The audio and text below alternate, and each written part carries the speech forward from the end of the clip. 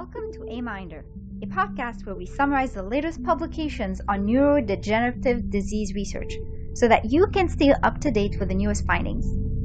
Every month, our team of scientists will sort and organize the titles into themes and present shortened versions of the abstracts. We'll make sure to mention the title, the journal, the first author, and the last author for each publication. Whether you're in the lab, on the bus, or cooking your meal, we hope you find this podcast helpful.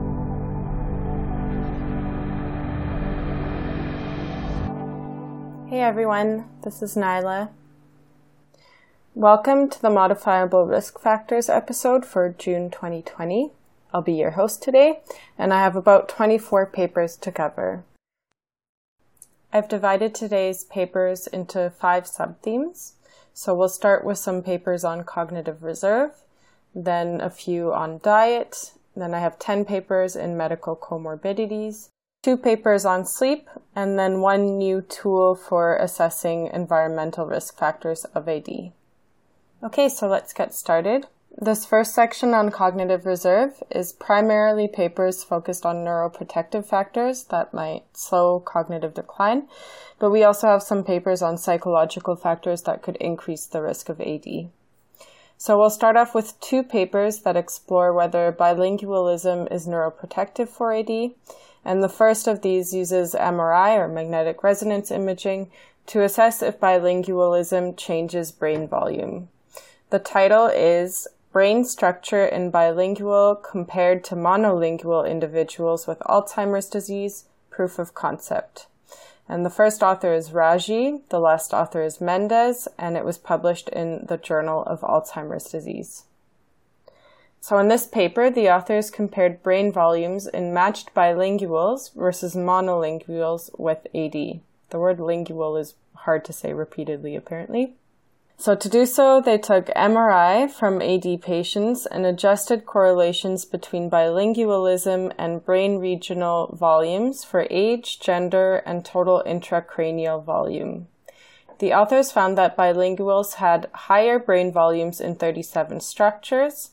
This correlation was most significant within the brainstem and ventral diencephalon, but also in the thalamus and possibly the hippocampus, although the latter was not statistically significant. No brain volumes were larger in monolinguals. The author suggests that their results could represent neural substrates for increased cognitive reserve in bilingualism, and that future studies should extend these findings to cognitively normal persons at risk for AD. Okay, this next study looked at what type or degree of bilingualism is necessary for neuroprotection. The title is Active Bilingualism Delays the Onset of Mild Cognitive Impairment. The authors are first author Calabria and last author Costa, and this was published in Neuropsychologia.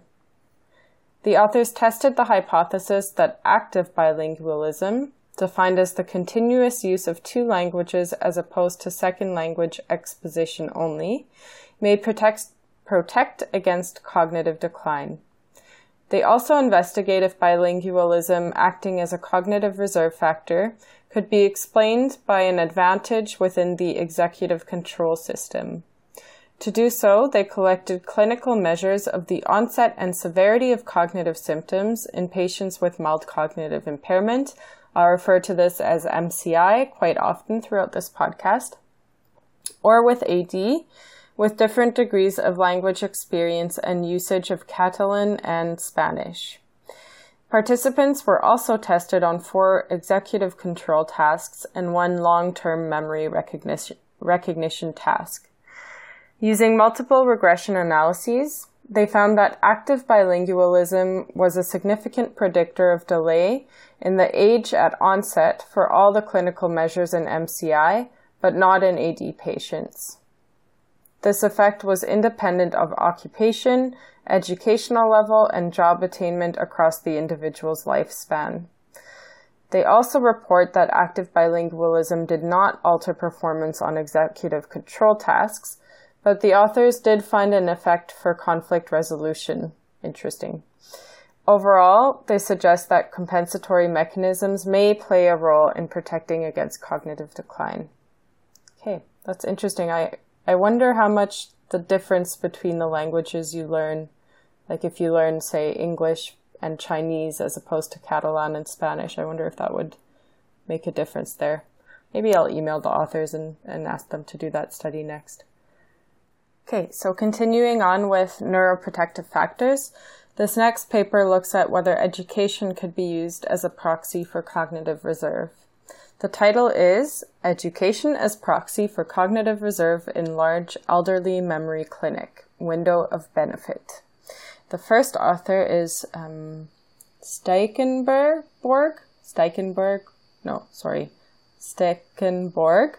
Ugh. Okay, the last author is Klaus. That's easier. This was published in the Journal of Alzheimer's Disease. The authors examined the cross-sectional effect of cognitive reserve on cognition in relation to levels of neurodegeneration in a large elderly single-center memory clinic population. They had a large sample size, including patients with subjective cognitive impairment, mild cognitive impairment, and AD. The authors used education as a proxy for cognitive reserve and visually rated medial temporal lobe atrophy, or MTA, on CT scans as a parameter of neurodegeneration. They found that education was significantly related to all measures of cognition and that more highly educated patients had more advanced levels of MTA at the same level of cognition.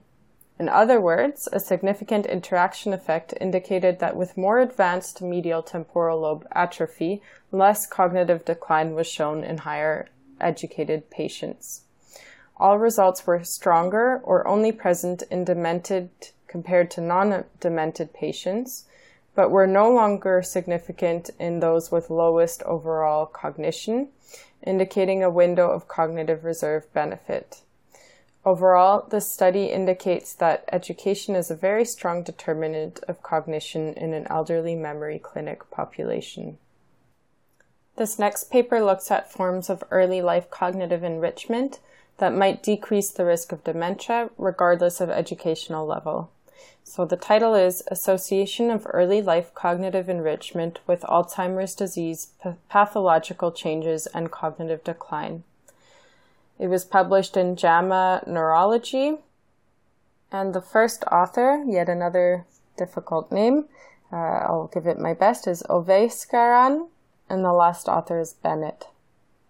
This group examined how indicators of early life cognitive enrichment might result in slower cognitive decline and decreased dementia in late life. It was called the Rush Memory and Aging Project and was a clinical, pathological, community-based cohort study which followed participants for a mean of 7 years before death with annual cognitive and clinical assessments. Over 2,000 participants enrolled over a 20-year period, and post-mortem data was collected from around 800 participants to assess global AD pathology. Self-report was used to obtain 4 indicators of early life cognitive enrichment. So this was early life socioeconomic status, availability of cognitive resources at 12 years of age, frequency of participation in cognitively stimulating activities, and early life foreign language instruction. When controlling for age at death, sex, and educational level, the authors found that a higher level of early life cognitive enrichment was directly associated with a lower global AD pathology score. Cognitive enrichment was also directly associated with less cognitive decline, as well as indirectly through the lower AD pathology. So we'll move on from cognitive enrichment to cognitive activities in older adults. So this next study is called The Role of Polygenic Score and Cognitive Activity in Cognitive Functioning Among Older Adults. It was published in Gerontologist. The first author is Shin and the last author is Kim. This study explored whether the intensity of cognitive activities could moderate the relationship between a genetic predisposition for developing Alzheimer's disease and cognitive functioning among older adults in the U.S. The authors also examined whether the same moderating effects were dependent on different measures of cognition. They used a dataset from the 2000 to 2014 waves of the Health and Retirement Study and the Consumption and Activities Mail Survey, with a sample of nearly 3,800 individuals aged 50 years or older. Polygenic score for AD acted as a genetic trait for cognitive functioning, and a variety of cognitive or passive activities were assessed. The authors used total cognition, fluid intelligence, and crystallized intelligence as proxies for cognitive functioning. After controlling for covariates, they found that reading books, using a computer, and playing cards, games, or solving puzzles had a positive effect on cognitive functioning, specifically fluid intelligence. An additional hour spent reading books moderated the negative effect of AD polygenic scores on cognition, suggesting that this could be protective for adults genetically predisposed to developing AD. All right, duly noted. This next study is switching gears a bit. It looks at how social networks and regular contact with family might affect cognitive function in older adults. It is titled, short and sweet, Family Ties and Aging in a Multi-Ethnic Cohort. It was published in the Journal of Aging and Health, and the first author is Ying, and the last author is Zahodne.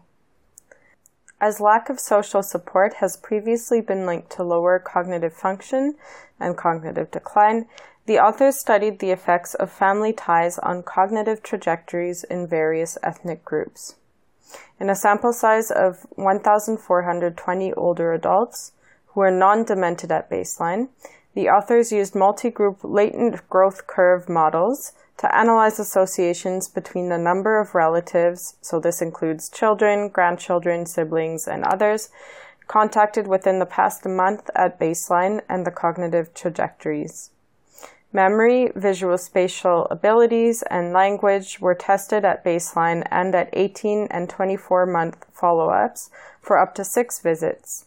The authors also used inferential analyses to determine the differential effects of sex and gender, as well as race and ethnicity for each family tie.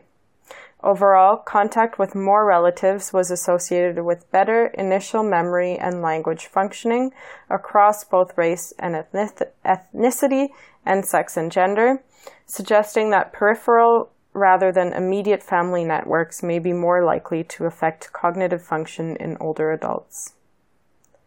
Okay, so the last 2 papers in this subtheme are focused on more psychological factors that could be either neuroprotective or risk factors for dementia. This first one is on personality traits and is titled The Effect of Personality Traits on Risk of Incident Pre-Dementia Syndromes. The first author is Ayers and the last author is Verghese.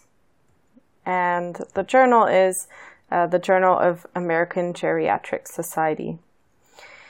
Building on existing association between personality traits and dementia, this study examined their role as predictors of incident pre-dementia, motor cognitive risk, and mild cognitive impairment syndromes.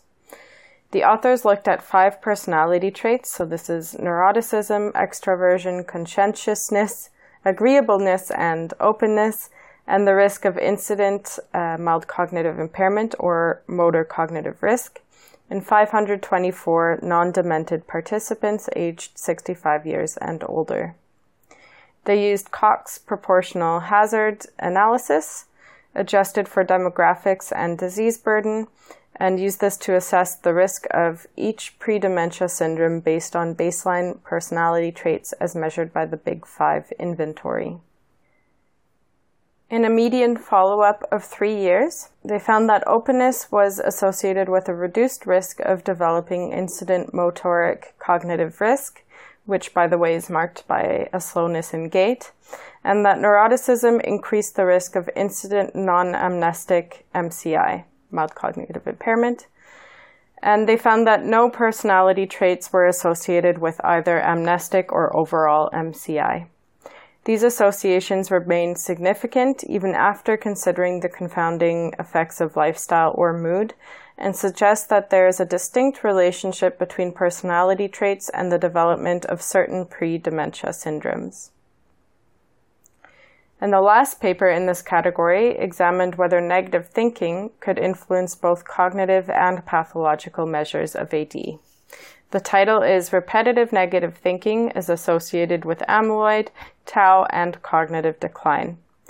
The authors are first author Marchand, last author Villeneuve, and this is the Prevent AD Research Group, and was published in Alzheimer's and Dementia. So just for some context, the cognitive debt hypothesis proposes that repetitive negative thinking, which is a modifiable process common to many psychological risk factors for Alzheimer's, may itself increase the risk. The authors wanted to examine this relationship between repetitive negative thinking and markers of AD empirically and see how it compares with anxiety and depression symptoms. To do so, they took longitudinal cognitive assessments from 292 older adults, including individuals from the Prevent AD and the IMAP Plus cohorts who had amyloid and tau positron emission tomography or PET scans. Using repetitive negative thinking, anxiety, and depression questionnaires, the authors determined that negative thinking was associated with decline in global cognition, immediate and delayed memory, as well as global amyloid and entorhinal tau deposition.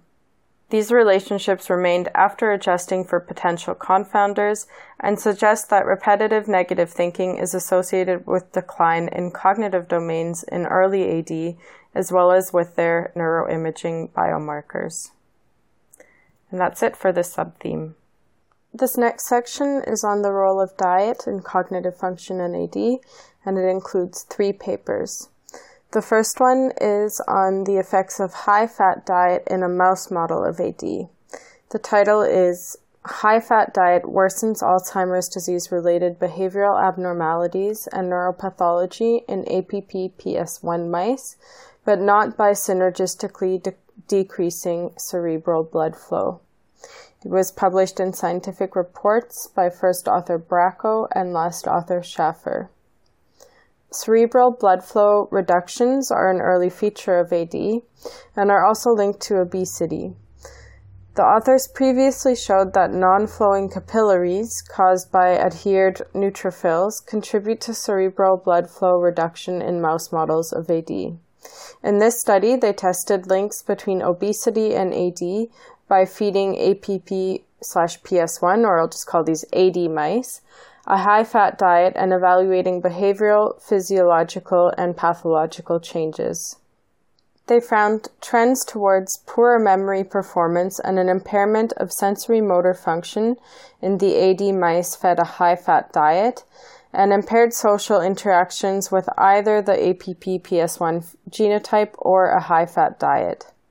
The high-fat diet also increased amyloid beta monomers and plaques in the AD mice, as well as brain inflammation.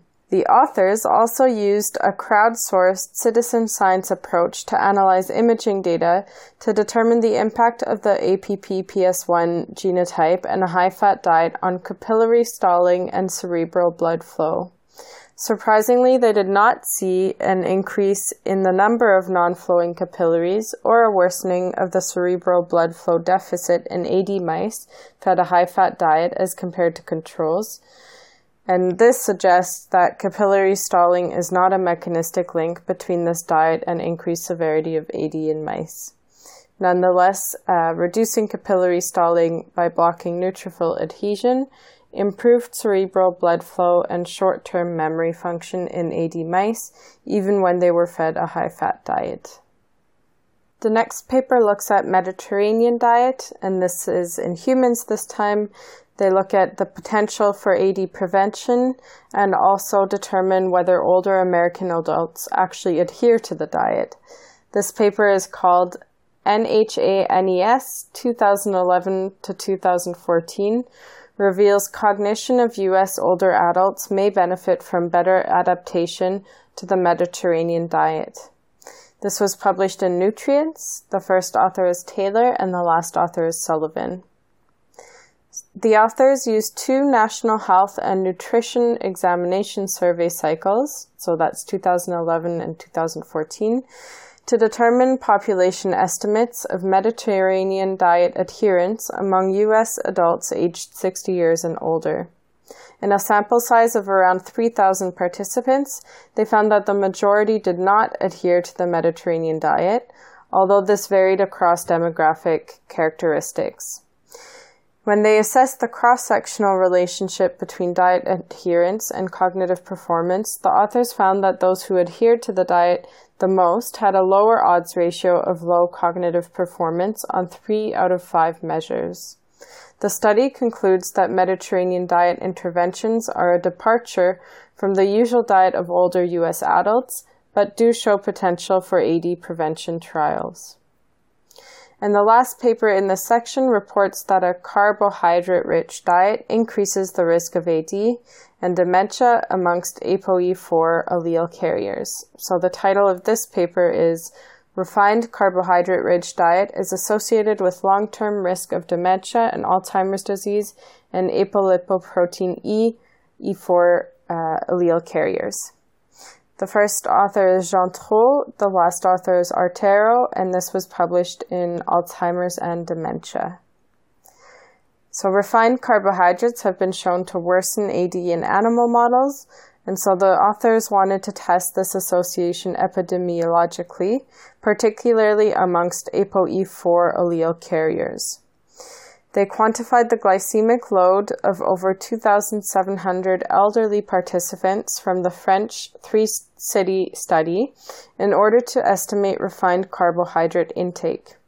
Using this data, they looked at the relationship between glycemic load and risk of dementia and AD, as well as the interaction with ApoE4 over a 12-year period. After adjusting for potential confounders, the authors determined that high afternoon snack glycemic load was associated with increased dementia and AD risk in ApoE4 carriers.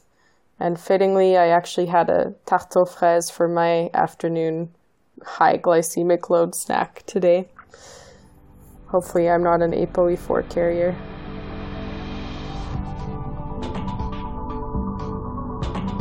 So this brings us to our next section, which is 10 papers on what I've termed medical comorbidities. And the first one is a systemic review and meta-analysis on proton pump inhibitors. So these are medications that are used to treat ulcers or other gastrointestinal issues, perhaps resulting from those sugary afternoon snacks. It is called Proton Pump Inhibitors Do Not Increase the Risk of Dementia, a Systemic Review and Meta-Analysis of Prospective Studies. The first author is Desai, and the last author is Sharma, and it was published in Diseases of the Esophagus. To resolve some debate regarding proton pump inhibitor, or PPI, use and AD risk, the authors conducted an extensive literature search in PubMed, Embase, Google Scholar, and Cochrane for prospective studies examining the risk of cognitive decline and dementia among PPI versus non-PPI users. The primary outcome of their search was pooled hazard rate of any dementia among PPI users compared with non-PPI users, and secondary outcomes were pooled hazard rate of AD and risk with long-term PPI follow-up studies. The authors conducted various statistical and meta-analysis magic on a total of 6 studies with over 300,000 elderly subjects. Pooled hazard ratio of any dementia was 1.16, and results remained unchanged when only studies with long-term PPI use, which means over 5 years, were analyzed. The pooled hazard ratio for AD was 1.06, although there was substantial heterogeneity among studies. Meta-regression did not show a significant role of age at study start, nor of the duration of PPI use to incident dementia. Overall, the results of this systematic review and meta-analysis do not show a significant relationship between proton pump inhibitor use and dementia in prospective studies with at least a 5-year follow-up. So we'll stay with gastrointestinal research for the time being. So this next study looks at inflammatory bowel disease, or IBD, and whether it presents a risk of Alzheimer's disease. And this is based on all the fascinating work going on the gut-brain axis.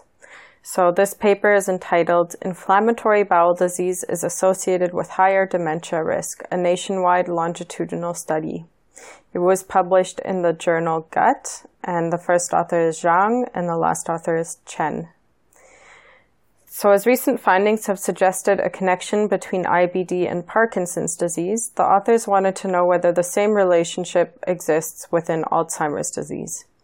Using the Taiwanese National Health Insurance Research Database, the authors conducted a comparative analysis between patients with IBD aged 45 years and older and healthy controls so as to determine the risk of dementia following IBD diagnosis. Controls were matched based on sex, access to healthcare, income, and dementia-related comorbidities, and all individuals were followed for up to 16 years. The authors found that overall incidence of dementia among patients with IBD was significantly elevated to 5.5%, and this is compared to 1.4% in controls, and that being diagnosed with IBD also led to an earlier dementia diagnosis. Among different dementia types, the risk of developing Alzheimer's disease showed the highest increase and was not different by sex or subtype of IBD. So, for instance, they looked at Crohn's disease versus other forms of inflammatory bowel disease. These findings highlight the need for future research to determine the exact relationship between IBD and dementia. Next up, we have two papers that relate to the comorbidity between diabetes and mild cognitive impairment or dementia. The first is entitled Mild Cognitive Impairment Subtypes and Type 2 Diabetes in Elderly Subjects. It was published in the Journal of Clinical Medicine by first author Valenza and last author Pelikionim. Oh geez, that's a hard one. I hope that none of these authors are listening to me butcher their names. It starts with a P, and the rest is a complicated series of letters. But I hope you can find the paper in the bibliography after. So, type 2 diabetes is correlated with both amnestic and non-amnestic mild cognitive impairment, again, MCI. And in this study, the authors wanted to determine whether it characterizes a unique cognitive profile in elderly patients.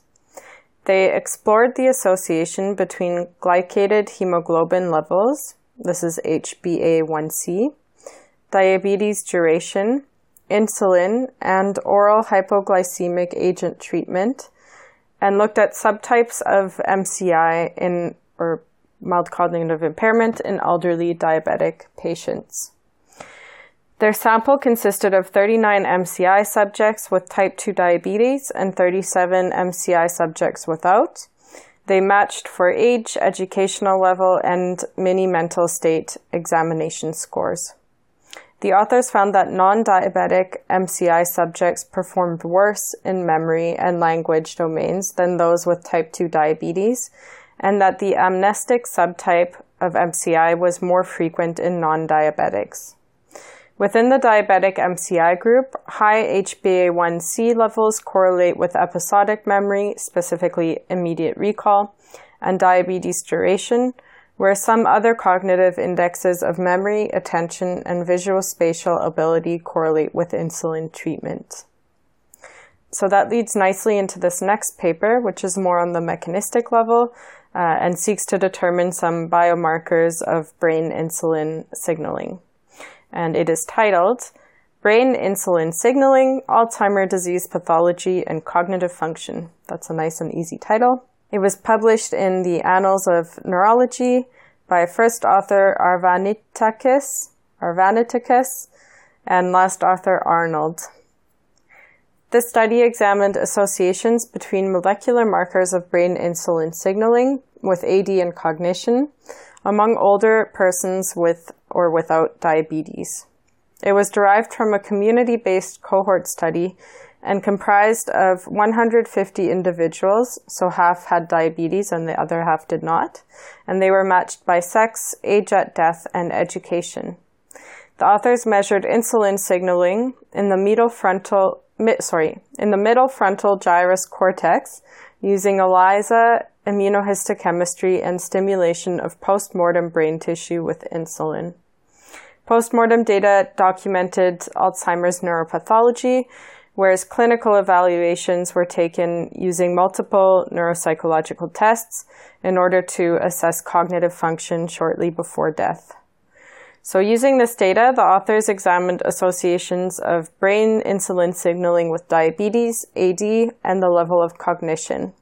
They found that brain IRS1 and AKT phosphorylation were similar in persons with or without diabetes, but that AKT phosphorylation was associated with the global AD pathology score.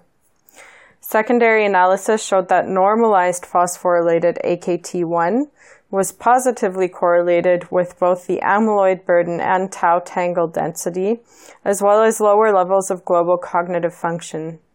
These results suggest that brain AKT phosphorylation, a critical node in the signaling of insulin and other growth factors, is associated with Alzheimer's neuropathology as well as lower cognitive function.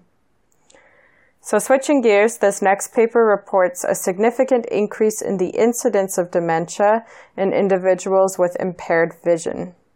It is called Low Vision and the Risk of Dementia, a nationwide population-based cohort study. The first author is Paik and the last author is Na, and it was published in Scientific Reports. While previous studies have found an association between vision loss and cognitive impairment, it remains unclear whether this is a causal relationship. So in this study, the authors investigated the association between low vision and dementia within the Korean population by analyzing data from over 6 million subjects aged 40 years and older, and this was using the National Health Insurance Service database. Statistical analyses showed that subjects with more severe visual impairments or visual loss are at increased risk of dementia, including Alzheimer's disease and vascular dementia, after adjusting for compounding variables, and that the hazard ratios of dementia increase as visual acuity worsens. Okay, again, switching gears, this next paper is looking at seizures, so how frequently they occur in Alzheimer's disease and how this alters the disease progression. This paper is titled, Seizures in Alzheimer's Disease are Highly Recurrent and Associated with Poor Disease Course. The first author is Vöcklein and the last author is Danek, and this was published in the Journal of Neurology. Seizures are an important comorbidity in AD, but there are conflicting reports regarding the clinical parameters associated with seizures in AD, and some are lacking entirely. The study analyzed data from the National Alzheimer's Coordinating Center to investigate the associations between seizure prevalence in AD and disease duration, age of AD onset, and cognitive performance. From data of over 20,700 individuals, the authors determined that seizure recurrence risk was 70% within 7.5 months in AD dementia, and that seizure history was associated with an earlier age of onset of cognitive symptoms, as well as worse cognitive and functional performance. Seizures were more frequent in AD dementia than normal controls, or healthy controls, and the prevalence increased with the duration of dementia, rising to just over 5% at 11 years of disease duration. These findings suggest that AD patients are at high risk of recurring seizures and that these are associated with a poor course of cognitive symptoms. In conclusion, the authors highlight the importance of assessing seizure history in AD patients in order to inform therapeutic decisions, and the necessity of systematic treatment studies of AD-associated epilepsy. So these next two papers are on hormonal therapies and how they might be risk factors for AD. This first one is on androgen deprivation therapy, which is used for prostate cancer. And the title is Alzheimer gene BIN1 may simultaneously influence dementia risk and androgen deprivation therapy dosage in prostate cancer. It was published in the American Journal of Clinical Oncology by first author Lehrer and last author Reinstein. Not Einstein. And those are actually the only two authors on this paper. So as I mentioned, androgen deprivation therapy, or ADT, is extensively used to treat prostate cancer, but it's unclear whether this might affect cognition or AD in the men receiving this treatment, and this remains a large subject of debate. So in this paper, the authors used the Cancer Genome Atlas to examine the relationship in men with prostate cancer between genes implicated in AD and genes implicated in prostate cancer. To do so, they examined the genomics of 492 prostate cancer cases, and this was in the TCGA prostate cancer dataset, if you care about that.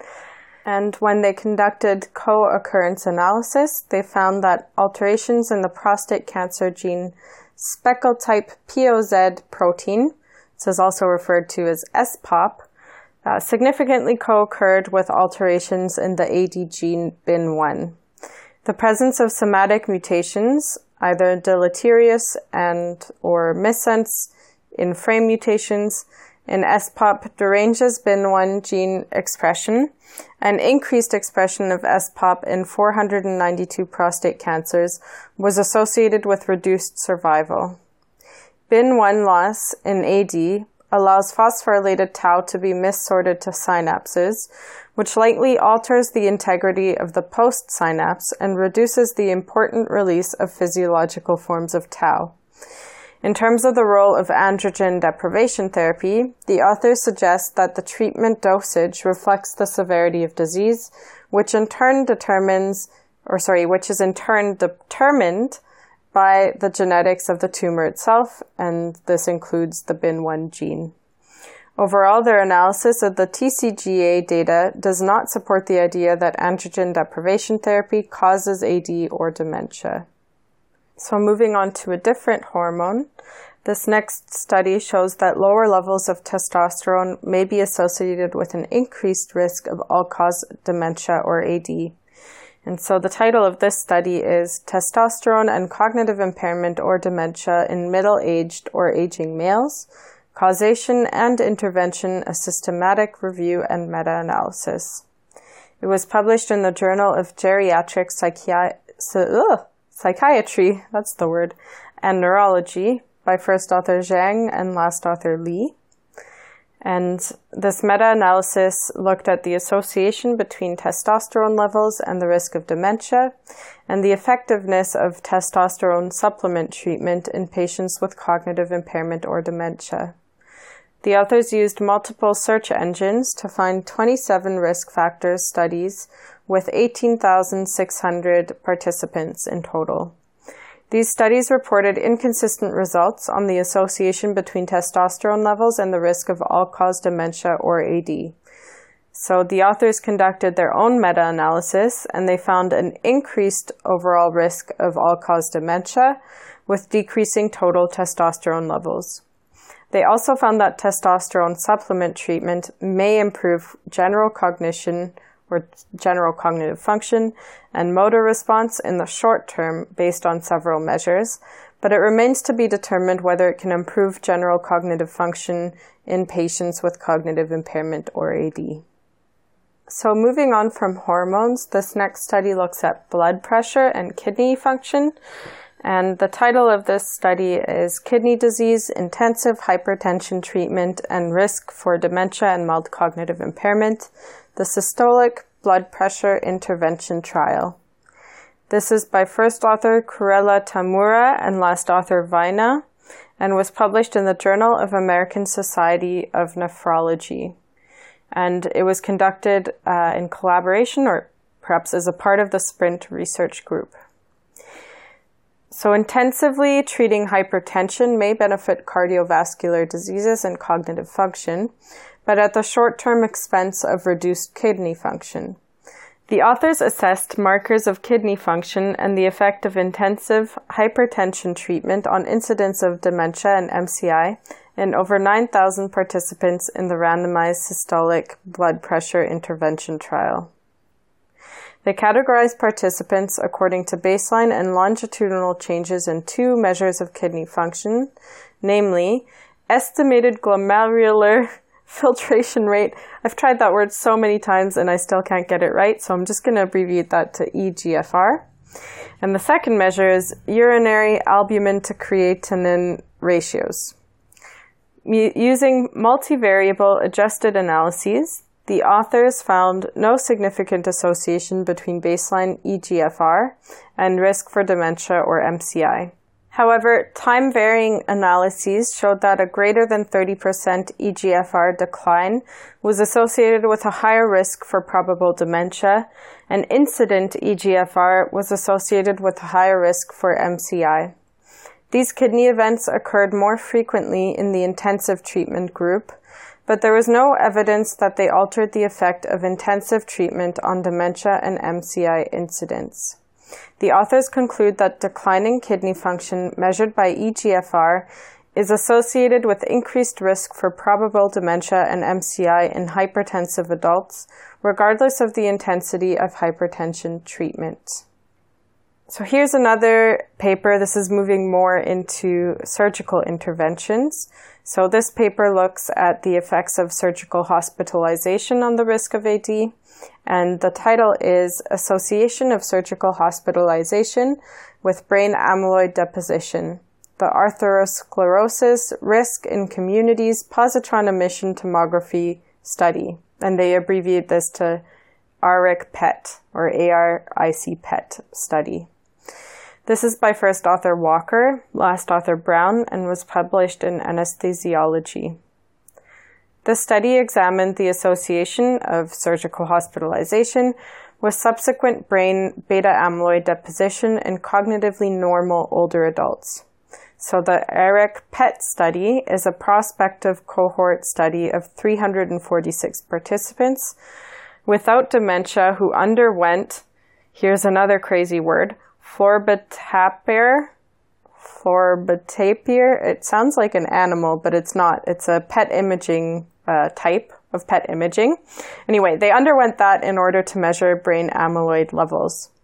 The authors also gathered hospitalization and surgical information of the participants over the preceding 24 years.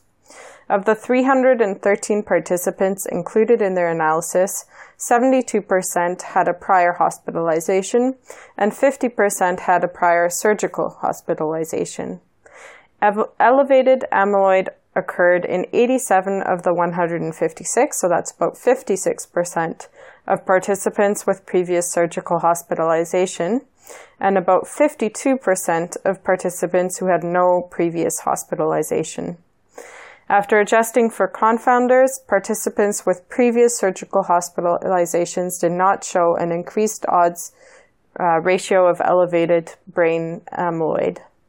However, in a pre-specified secondary analysis, participants with previous surgical hospitalization did demonstrate increased odds of elevated amyloid when compared with participants hospitalized without surgery, but these results were attenuated and non-significant when alternative thresholds for amyloid positive status were used. So, overall, the results do not support an association between surgical hospitalization and elevated brain amyloid.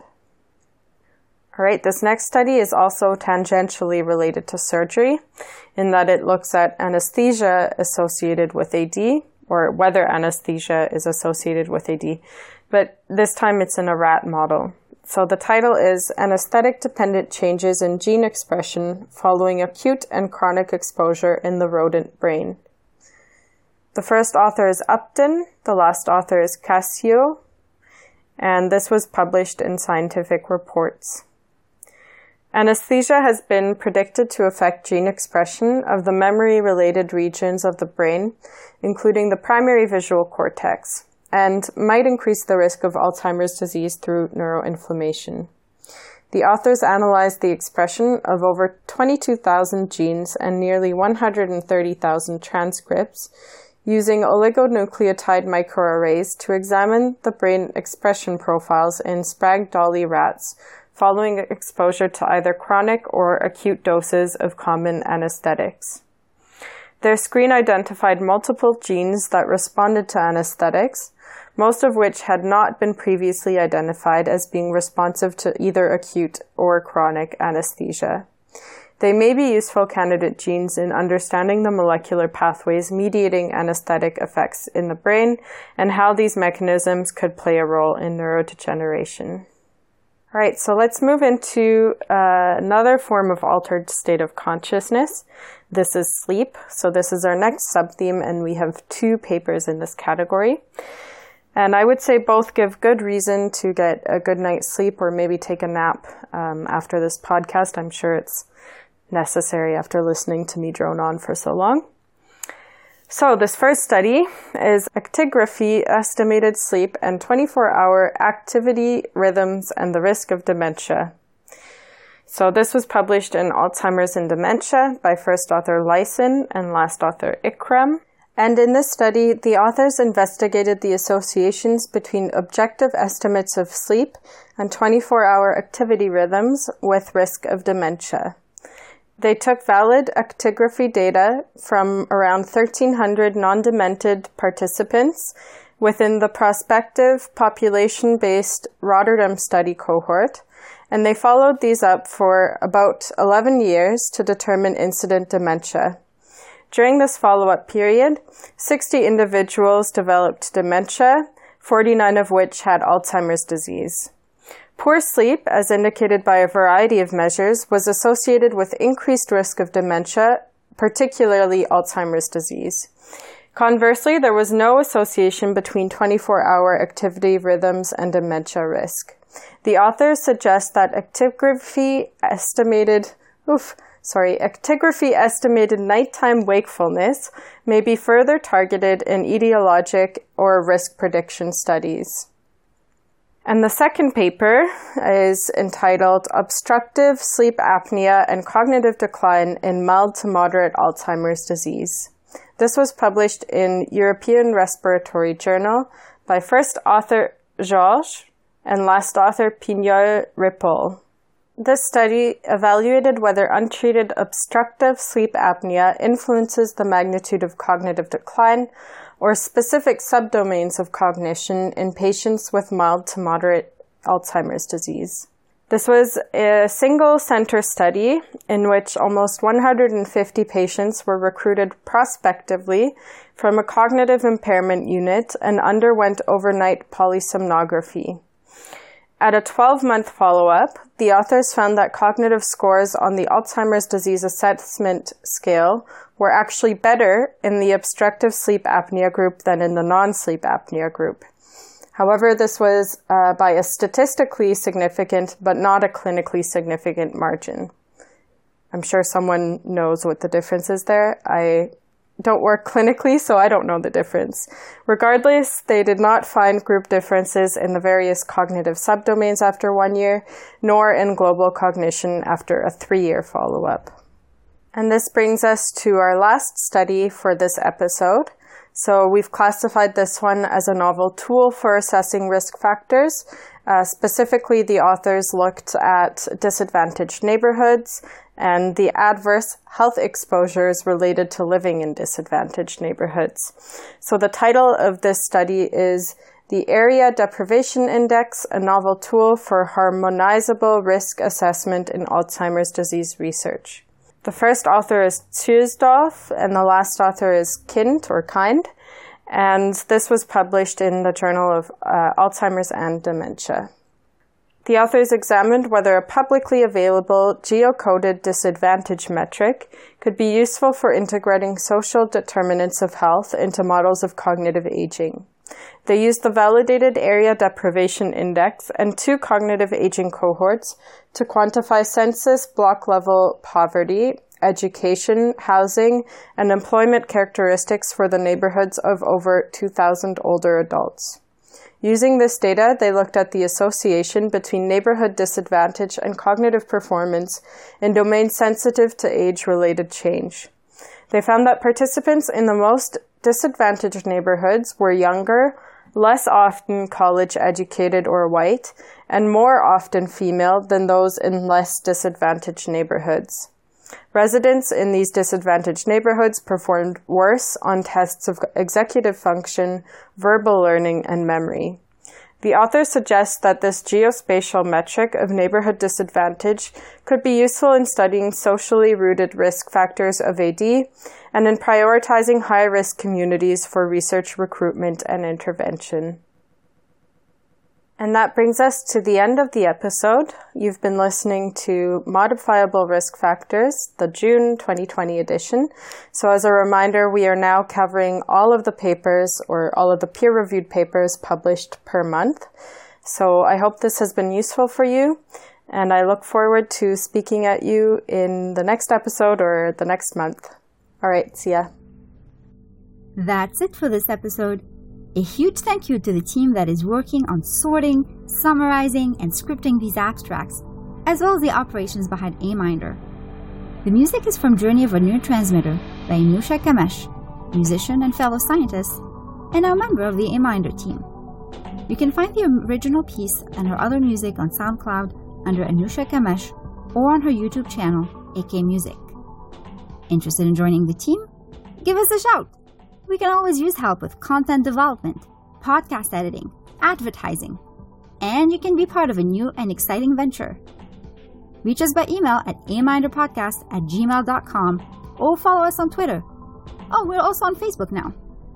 Don't forget to subscribe to our mailing list if you want access to the bibliography for each of our episodes. The references come with timestamps. Timestamps. So you can more easily locate the paper that caught your interest.